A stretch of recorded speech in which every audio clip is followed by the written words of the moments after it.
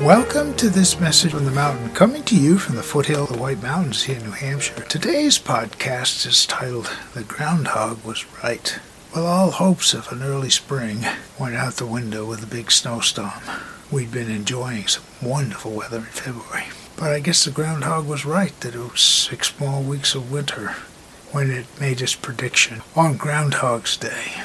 So here we are, up and down with the weather in our moods, our thoughts, and everything else. But the consistency of life is, this is what we have, and this is how we work with it, so that we find enjoyment out of the beauty of the snow, slowly clear the path, and ready for the next event, which might be melting or more snow.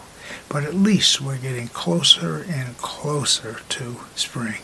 There's always that goal in the future. My name is Michael Hathaway, and this is Message from the Mountain. It is my prayer these words are right and good for you whenever you hear them.